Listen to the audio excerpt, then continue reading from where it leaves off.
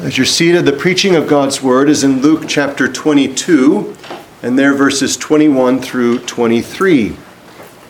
So to read those three verses once more for our focus, Luke 22 from verse 21 to 23.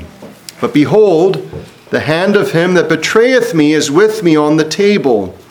And truly the Son of Man goeth as it was determined. But woe unto that man by whom he is betrayed. They began to inquire among themselves which of them it was that should do this thing. These three verses, of course, come in the moment of great intimacy of the Lord with his people. And so you'll notice it's in the context of both the Passover and Lord's Supper. But even more clearly is Christ is quite conscious of his pursuing of death.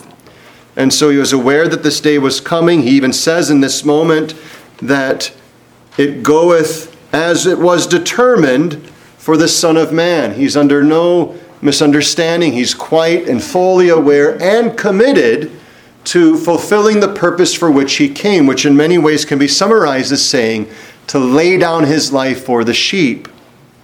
And yet what's striking is as he nears that moment, instead of, as would typically be expected and common to us, blinding himself from all other concerns of others and consuming himself with his own focused and enduring of what was coming, his eyes are open, and it seems almost that he's consumed with his concern for others around him. And so it's, of course, evident, as he said at the beginning of the Passover meal, with desire, I have desired to eat this Passover with you. And so he's earnestly doing so, and he says, before I suffer. He institutes the Lord's Supper, which of course is not only for them then present, but for the church throughout all ages, to show the Lord's death till he come. And so the Lord has this unmatched focus upon his people, and indeed, his very suffering was an aspect of that. For why was he to suffer? But for the sins of his people. The whole of Christ's ministry was a focus upon the Father's will to save this beloved and chosen people. And never once does he flinch from it or take his eye off of it, but is ever with a single eye focused. And yet it's not only that he's focused, but he's committed to it. He with earnestness is pursuing these things. There's a great contrast, of course, present. Not only is there the perfect love of Christ and the imperfect love of his believing people present, as will be displayed, notice, in the subsequent passage when there was strife among them. So this is inclusive of all the disciples who should be greatest. And then later after that, Simon himself will, of course, flee and deny Christ, knowing him. But there's also the contrast of the perfect love of Christ and the perfectly veiled hatred of his traitor. This is the focus of the passage. Behold, look, consider this. The hand of him that betrayeth me is with him on the table. What a very tangible expression. The hand that should hand me over is right now present here.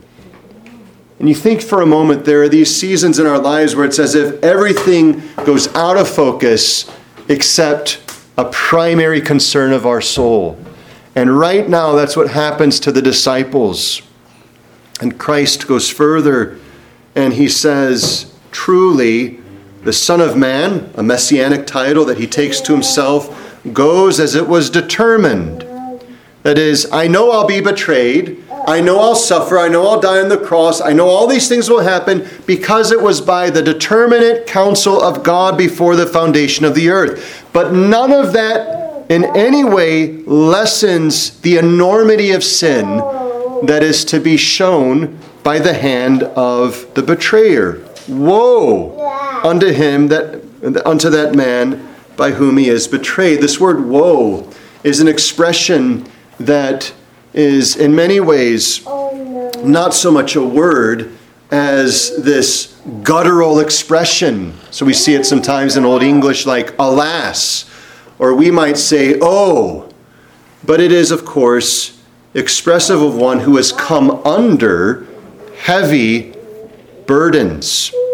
And it is used for those who are brought under a curse. Do you remember Isaiah, when he saw the Lord high and lifted up, he, though it's a Hebrew word there, uses this word, woe is me, I am undone. This word undone means I'm unraveled. The garment that was nicely and neatly put together has now been shred apart, and there's nothing together anymore. I am finished. And Christ, of course, would use this word, pronouncing woes against Tyre and Sidon and Capernaum. For if Sodom and Gomorrah had seen the works that were done in you, they would have repented long ago. So he's pronouncing curses upon those cities. And this is what he's doing here. The one who is to betray me is under a curse. And the disciples get this, because then they realize this is significant. And notice it says that they began to question, to inquire among themselves which of them it was that should do this thing. Now we need to note, as you study the gospel accounts, that by no means is there disagreement as to the legitimate sequence, but the gospel writers at times exercise a prudent crafting of the narrative in order to emphasize different things. And so not always is there the exact sequence followed. So for instance, if you read Matthew's gospel and Mark's gospel, you'll find this admonition actually precedes the Passover and the institution of the Lord's Supper. And so the point here is not to determine was Judas at the Lord's Supper. If he were so present, it does nothing to our understanding of the Scriptures, because unregenerate men may come and they eat and drink judgment to themselves. If he weren't present, it's no matter, because nowhere does it say that he was literally among the 12 there. What is clear in the Scriptures is he is most certainly present at the Passover, and he is most certainly present when this admonition is given. The question that is before us is, when was this in sequence issued? But that's not a question that Luke or Matthew and Mark answer. Because Luke's purpose in this section of his gospel is to show the wondrous concern of Christ for souls, and in many ways to disclose the many faults of his disciples. So notice what happens in this narrative. Not only is there this about Judas, but then there's strife among them, who would be the greatest. And then it is that there's this launching into Simon. And as you read it, you get this sense this isn't happening one after the other. It happened in general at that time. But what Luke is doing is he's highlighting something by contrast. Look how unmoving Christ is committed to the good of his people, in spite of all of the failures of an unregenerate reprobate and of regenerate believers who are yet imperfect in their sin. So the whole purpose of this chapter is to show there is one and one only who stands perfect, and it's Jesus Christ. And it's also showing us why it was needed that Christ should suffer. Whatever the case, if Judas is present at the Lord's Supper or not, notice the words of the text itself. That it is, this one who will betray me is with me. The hand of him that betrayeth me is with me on the table. And woe unto that man, which then causes this great concern to the others. Well, we wish to look at this and consider well this message not only regarding Judas, but as it is to warn us and admonish us against the same kind of sin of which Judas himself was guilty. So consider then three things regarding this betrayer. Firstly, the privileges that a betrayer may have. Secondly, the problem that a betrayer has. And thirdly, the punishment that the betrayer will have. These three things to warn us, but also by God's grace to confirm unto the believer encouragement as we look alone to Christ. So then what are the privileges a betrayer may have? Well, we can look at Judas and we can see a number of them quite easily. So notice, of course, and remember with great clarity that a betrayer necessarily demands some interest in the one to be betrayed. And so one thing that we see among the privileges is that a betrayer has a degree of familiarity with the one who is to be betrayed. In fact, you can't betray someone unless in some manner you have a relationship with them. A betrayer is often a secret at first until the moment is disclosed. And so you'll notice that Judas has great familiarity with Christ, and it is throughout this section of this part of the history of Christ's earthly ministry. And of course, Judas will know where Jesus often spent his seasons of prayer. That's something that is only known to a few. You would have to be with him many times, that he left and went to this garden where he would pray. Judas knew that. Why was that? Because Judas was with him. Judas spent time with him. Judas was among the 12 apostles. He was commissioned by Christ with extraordinary gifts for an extraordinary office to be one. And yet here, as is noted, notice the language. It is with me on the table. Now, of course, there are occasions where outright and open enemies come to a table, but that's often either the bar of justice or it is the bar of negotiation. But here is a table for feasting, and feasting in spiritual things, if only of the Passover, nonetheless a sign and seal of the covenant of grace. If including the New Testament Lord's Supper, that as well. But whatever the case, the table that is before them is not a table of justice. It's not a table of negotiation. It's a table of fellowship. This will be significant later on when Judas comes, and it should strike us, this statement, when he kisses Christ, and Christ says, "Betrayest thou the Son of Man with a kiss?" The kiss, which is to be a sign of great intimacy, becomes a sign of treachery when Judas turns from him. The point is, a privilege that a betrayer may have is great familiarity with Christ. And so it's not just that he darkens the shadows of a church building. It's not just that his name is sometimes included on the roll of those present.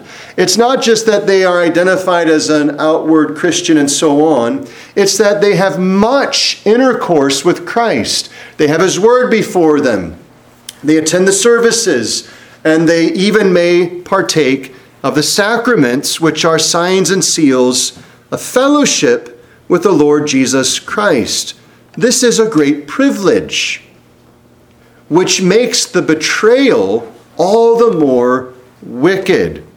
Another aspect of the privilege is not to be overlooked. Judas is not only familiar with Christ, but he's in covenant with Christ.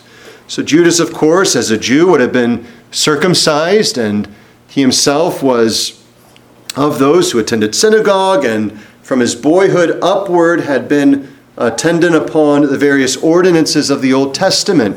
So the equivalent, of course, is exactly your experience right now. Catch this for a moment. I'm not talking about your spiritual relationship, but in your activity outwardly, what you're doing is what Judas did. He sat to hear God's word. He sat with some degree of being marked out of the world as one who was in league with Christ.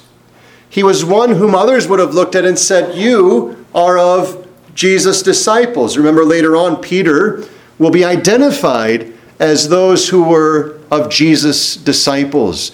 And easily it would have been said the same of Judas. "Judas, you're one of his disciples. I've seen you with him. When he was walking through, you were walking through. When he was teaching, you were there. When the fish were passed out and the loaves were broken, you were among them passing out. I've seen you with Christ. I've heard you preach of Christ. From your lips went forth the message, repent and believe the gospel. With your ministry, sick were healed. Remember when the 12 go out, and later the 70 as well. Miraculous signs attended them. And there's never a footnote, never a whisper, never a note, except for Judas. You remember on the last day that it will be said to the Lord, Lord, Lord, did we not cast out demons and raise the dead and feed the sick and do all of these things?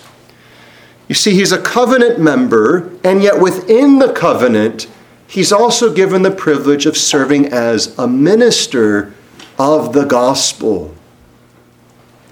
Now, in our day of egalitarianism, there is, of course, not much concern by the world about the formal and public ministry of the gospel. That only discloses and shows forth the ignorance of our current day. And it's not only in the world, the church has leveled this. And so there's no significance about being a pastor, or there's no significance about being an elder or a deacon. These are, after all, Christians, and so all Christians are Christians. Don't worry about these things. And of course, there can be a very wrong exercise or acknowledgement of authority, but the error of that should not cause the church to do away with the distinction the Bible gives. There is a great privilege in being set apart by Christ to be a minister of the gospel.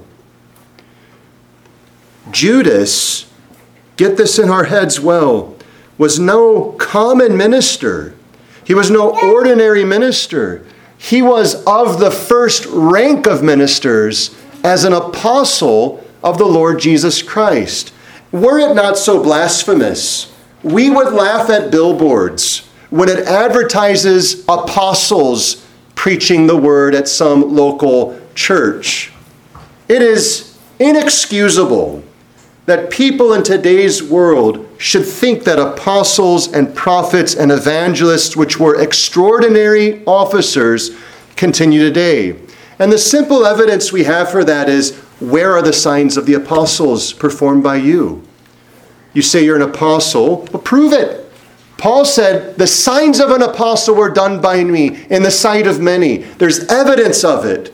All you have are masses following you and a billboard and a tab on your neck that says you're an apostle.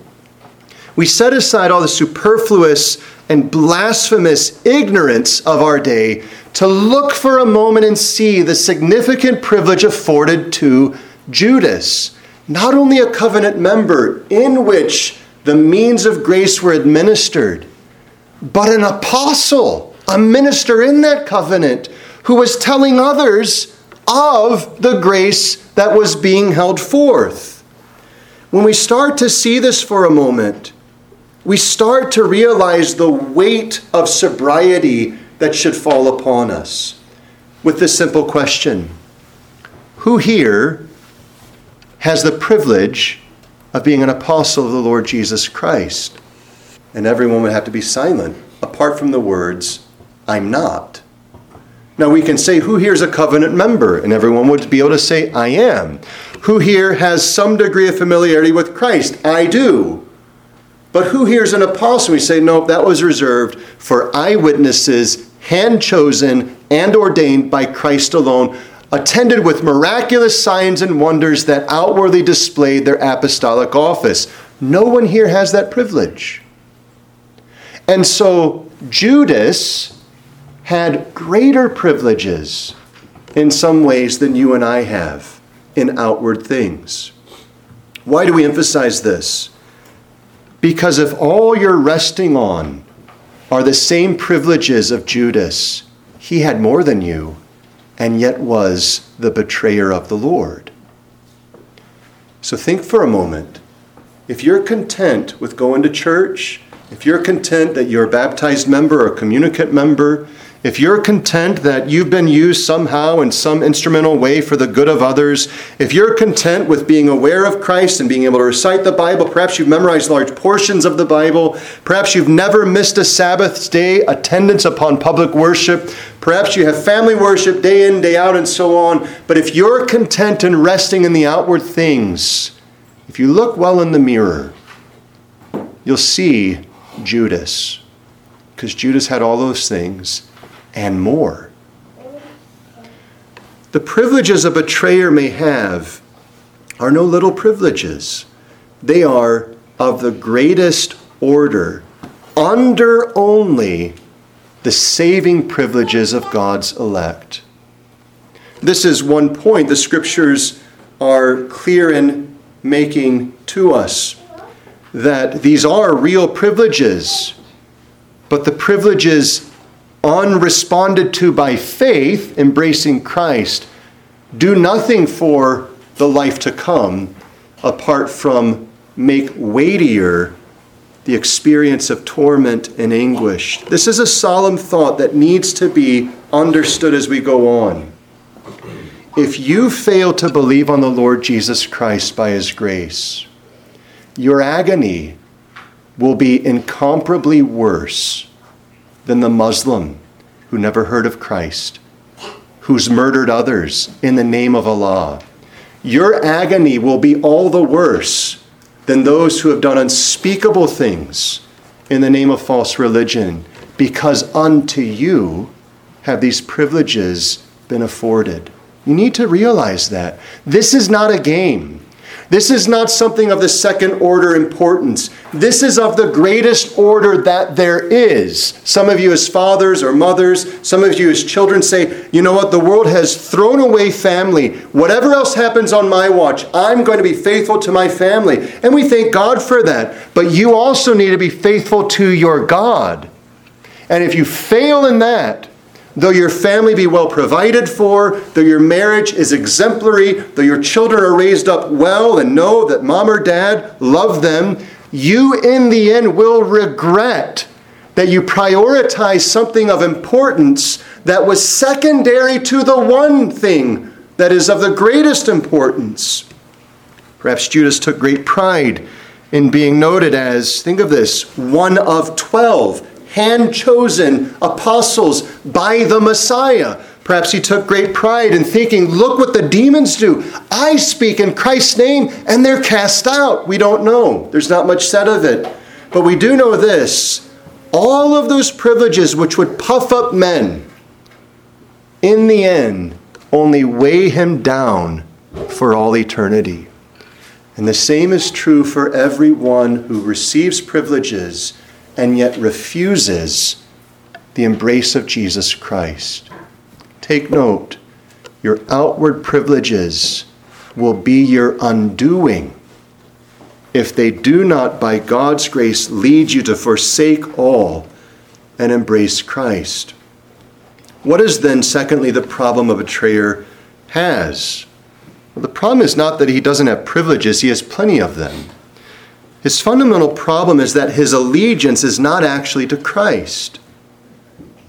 His fundamental problem is that his love is ultimately not for Christ. He may be very respectful for a season. It seems that for 3 years, outwardly considered by the esteem of all men, he was an honorable servant of Christ. Now, we saw earlier, and we don't need to unpack all of it as well, that he was one who lusted for the things of the world. He was secretly stealing from the money bag, but none of that was public. That was only in hindsight realized after all these things. So far as anyone would have known, if you were with Peter, or you were with John, or you were with Judas, you were in the presence of one who was faithful to the Lord Jesus Christ.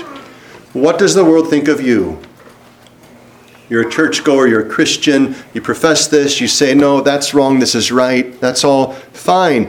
But notice in the betrayer, the problem is not his outward expression for a time, however long that is, for 3 years, for Judas, for instance, or if you include the time before, being an apostle of Jesus, his youth upward, as he was a covenant member. But the problem was one that would not be seen until it was too late. that his fundamental allegiance was not to his Lord.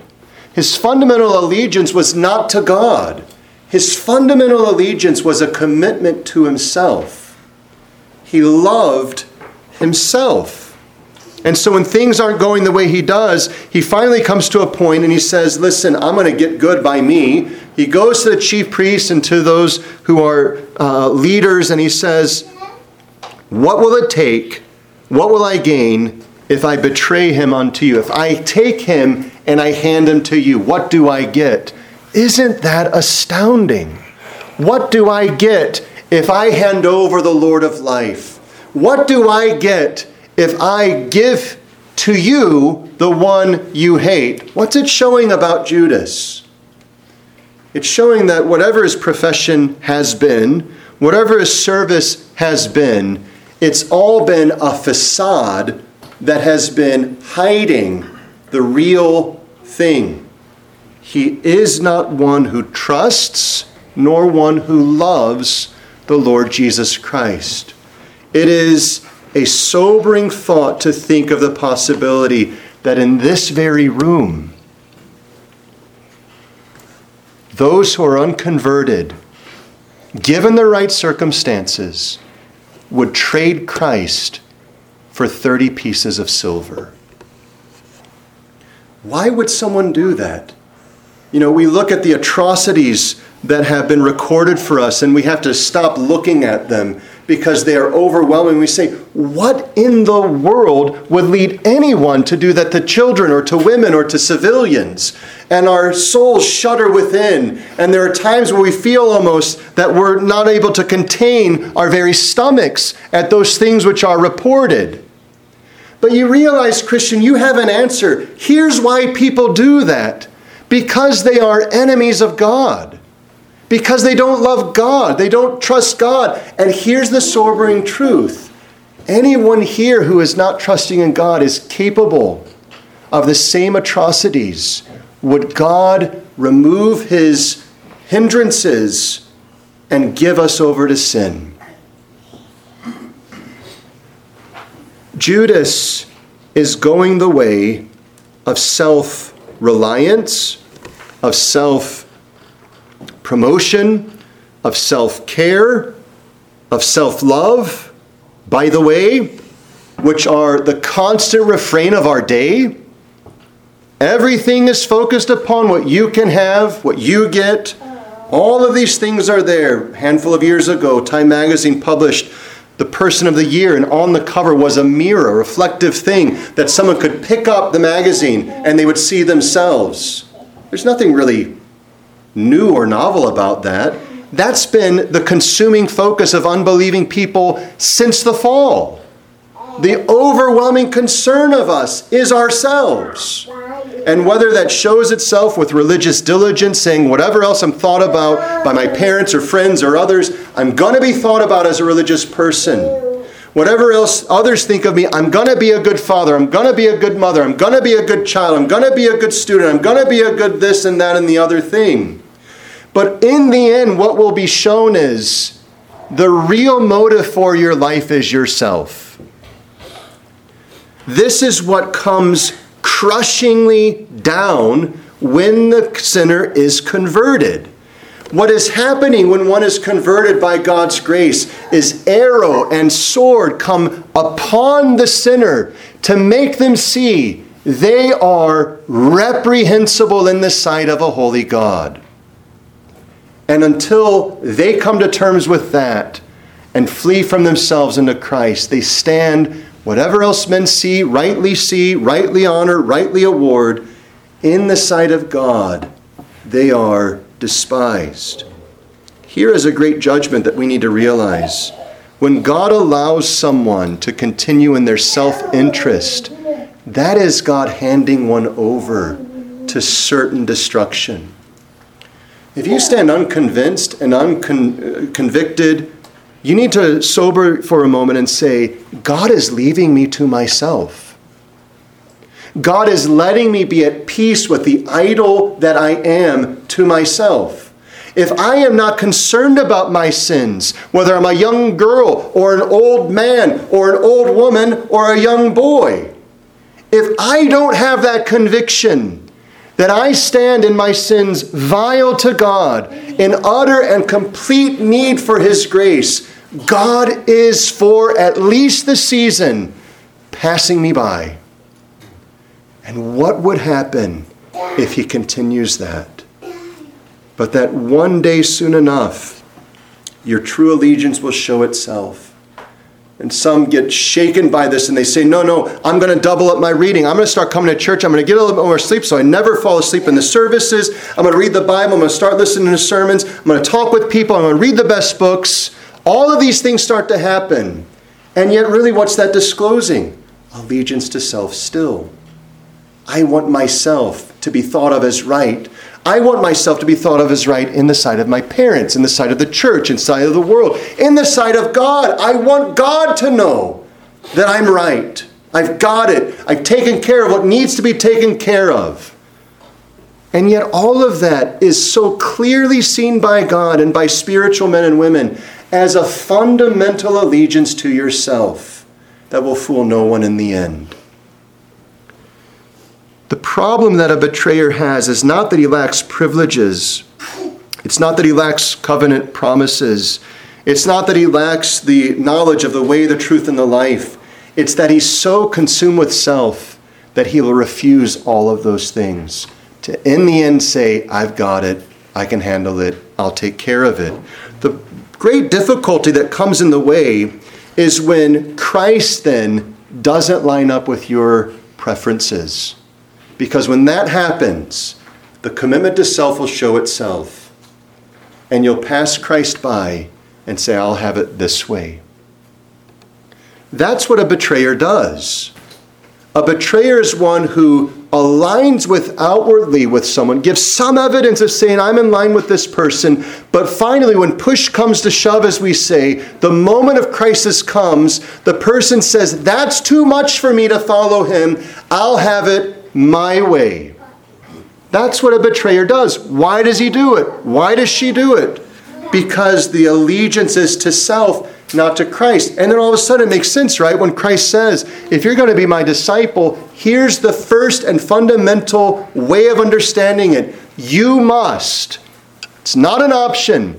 It's not 201 level, 301 level, or any other level. It is fundamental to being my disciple. Your fundamental step must be to deny yourself, take up your cross, and follow me. There's no real discipleship without that. There's no actual, in the sight of God, one being a follower of Christ unless the one is saying, I am dying to myself. I am fleeing from myself. I am casting myself upon Christ, and I'm saying, no longer my understanding, no longer my preferences, no longer my schedule, no longer my desires, no longer my plans, my purposes, my pursuits. It's all dead because I die to myself here to take hold of you and to follow you. Think of how beautifully marriage illustrates this point, or at least should illustrate this point, when of course there's mutual exchange of vows. But you think of the bride as she says, I take you to be my husband. Now the world has cast off long ago what that means, the significance of it, but think biblically of what she's saying. Sarah called Abraham Lord, and all Christian women are to do the same to their own husbands. The bride is saying, there's no other man, this might startle you, who has the right to command me than you. What you say is how I will go. You're my husband. And so as you lead me, I'll follow. What you say is going to govern me. Now, this doesn't make her into some slave and so on in the ways that the world would ridicule, but it gives us the biblical picture that the woman is submitting herself to her husband and saying, I now die to myself. My career thrown out the window. My desires, they're done because you're my husband. Now, of course, this should be with the husband likewise standing and saying, I love you. Christ loved the church. And I will serve and give myself unreservedly for your temporal and spiritual good. With my body, with my soul, with all that I am, I now live for you. But notice one thing that's being said in both ways. Both the husband and the wife are saying, so far as this relationship is concerned, there is no other man and there is no other woman. You and you alone. And yet you and I know plenty of broken marriages where a man cheats on his wife, a woman cheats on her husband, and the vow that was taken is cast aside. What's going on is their vow doesn't match their heart.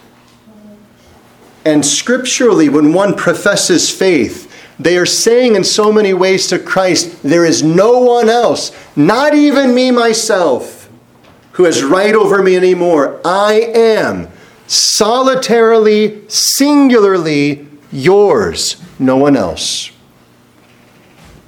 The betrayer can say the words. The betrayer can walk it for a season in outward things. But when it comes down to self-interest and Christ following, we know how it will fall out. And that's what happens to Judas. The moment comes, doubtlessly insignificant in many ways, 30 pieces of silver.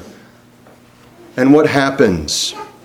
He hands over the Lord of life for selfish, temporal gain by the way which never satisfies. So soon as it's done and Christ is there suffering, Judas takes this 30 pieces and throws them back. Be sure your allegiance to yourself will not satisfy you in this life, and it will most certainly not satisfy you in the life to come. The exchange of self for Christ will be seen to be the absolutely most foolish and vile and reprehensible choice ever made. Christ comes saying, I'm the Savior. I will give you eternal life. Stay with me. Trust in me. And there is a world of glory that will be yours unendingly. And the unbeliever says, I'd rather have my friends. I'd rather have my work. I'd rather have my sports. I'd rather have my music. I'd rather have my speech. I'd rather have my time. I'd rather have all of these things, which in the end will all perish, than have you. The betrayer is blind spiritually, and yet willfully blind. He takes, as it were, those instruments and gouges out his own eyes so that he will not see and take hold of Christ, who is held forth to him. What is the punishment of such a thing? Oh, brethren, woe unto that man.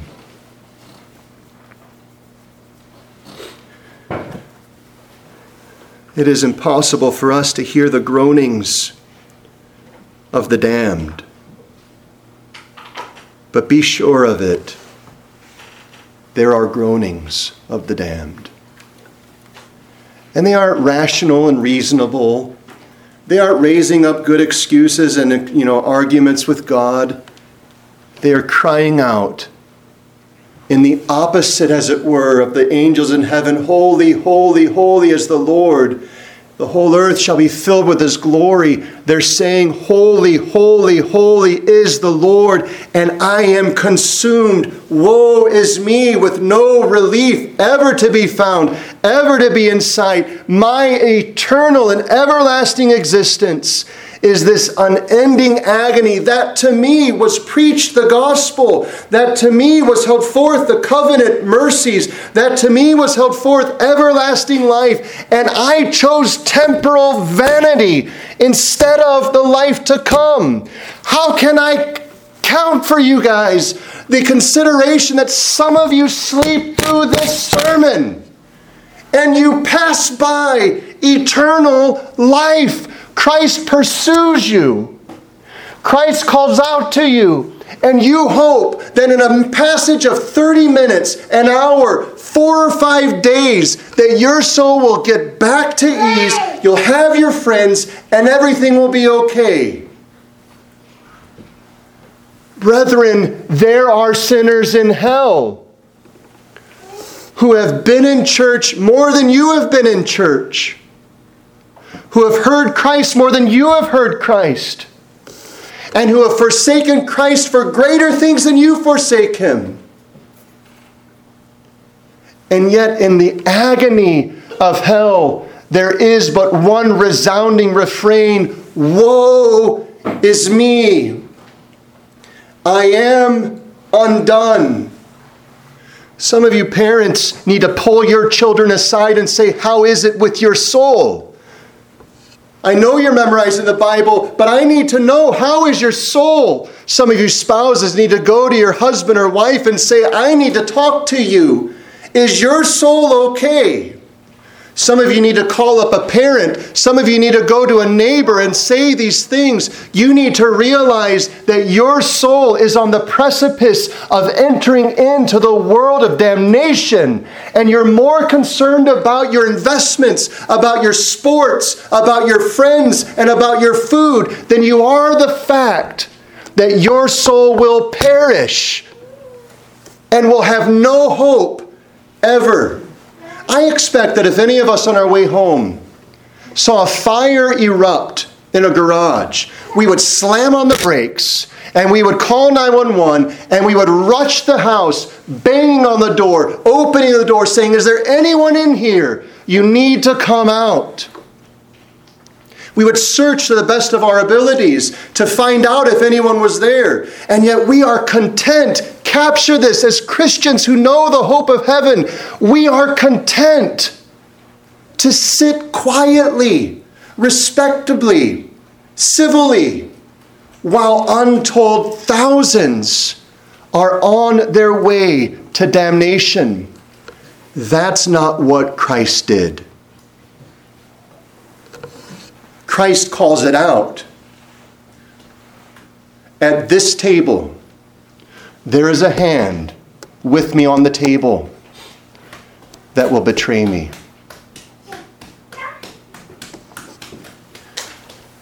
Christ comes with a searching probe. And though Judas refuses, resists, and continues headstrong, one thing that Christ will be able to say on the last day is this: as a watchman, I told people. As a watchman, I said, blood is coming. As a watchman, I stood at the gates. I stood on the top of the wall. And I cried out to people and said, damnation comes to those who perish in their sins. May I ask you for a moment, though not a minister, are you able to make the same claim? Are you able to say that those I have watch over, I have said to them, except you repent and believe on the gospel, you will perish, and I will give glory to my God? Have you called people in your influence to turn from the Lord Jesus Christ, or turn to him? What is their punishment? Unending shame, unending regret, unending torment.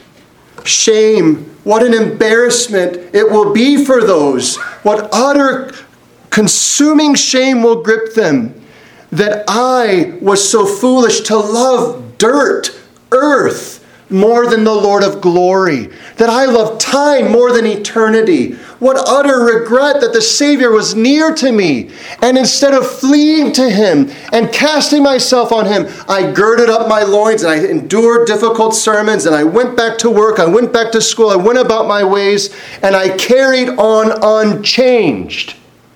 That will be unending regret and unending torment. What do you think will come to those who oppose the Son of God? But the just and unending wrath of the Lord of hosts. Here is the most searching fact of this passage. You and I, more or less, stand in the same outward predicament as Judas. Judas is not outside of these walls, you understand. Judas is inside the walls. Judas is not on the front line of the enemies with the banners raging over them. He's on the side of Christ with the banner over him saying, I am the Lord's. Judas is not out there profligate and adulterous and drunken and so on. Now his sins are there in secret, but they're not public. He's among the people of God. And the punishment that will come upon such a one will consume him throughout eternity. Brethren, why so solemn a thing? And why would it be that Christ would not just say, Judas, you're the one?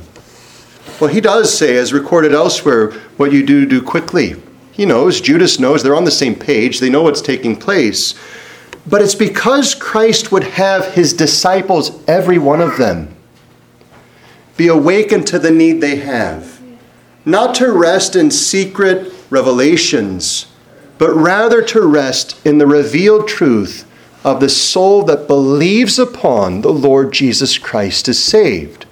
Christ doesn't come to Peter and James and John and the other 11 and say, you're okay and you're okay and you're... But we all got to look at Judas now. Judas is the problem. He gives this broad brushstroke because the way of peace is not by finding our name in the clouds. It's not by finding our name outwardly communicated. It's by finding our hope resting upon Christ.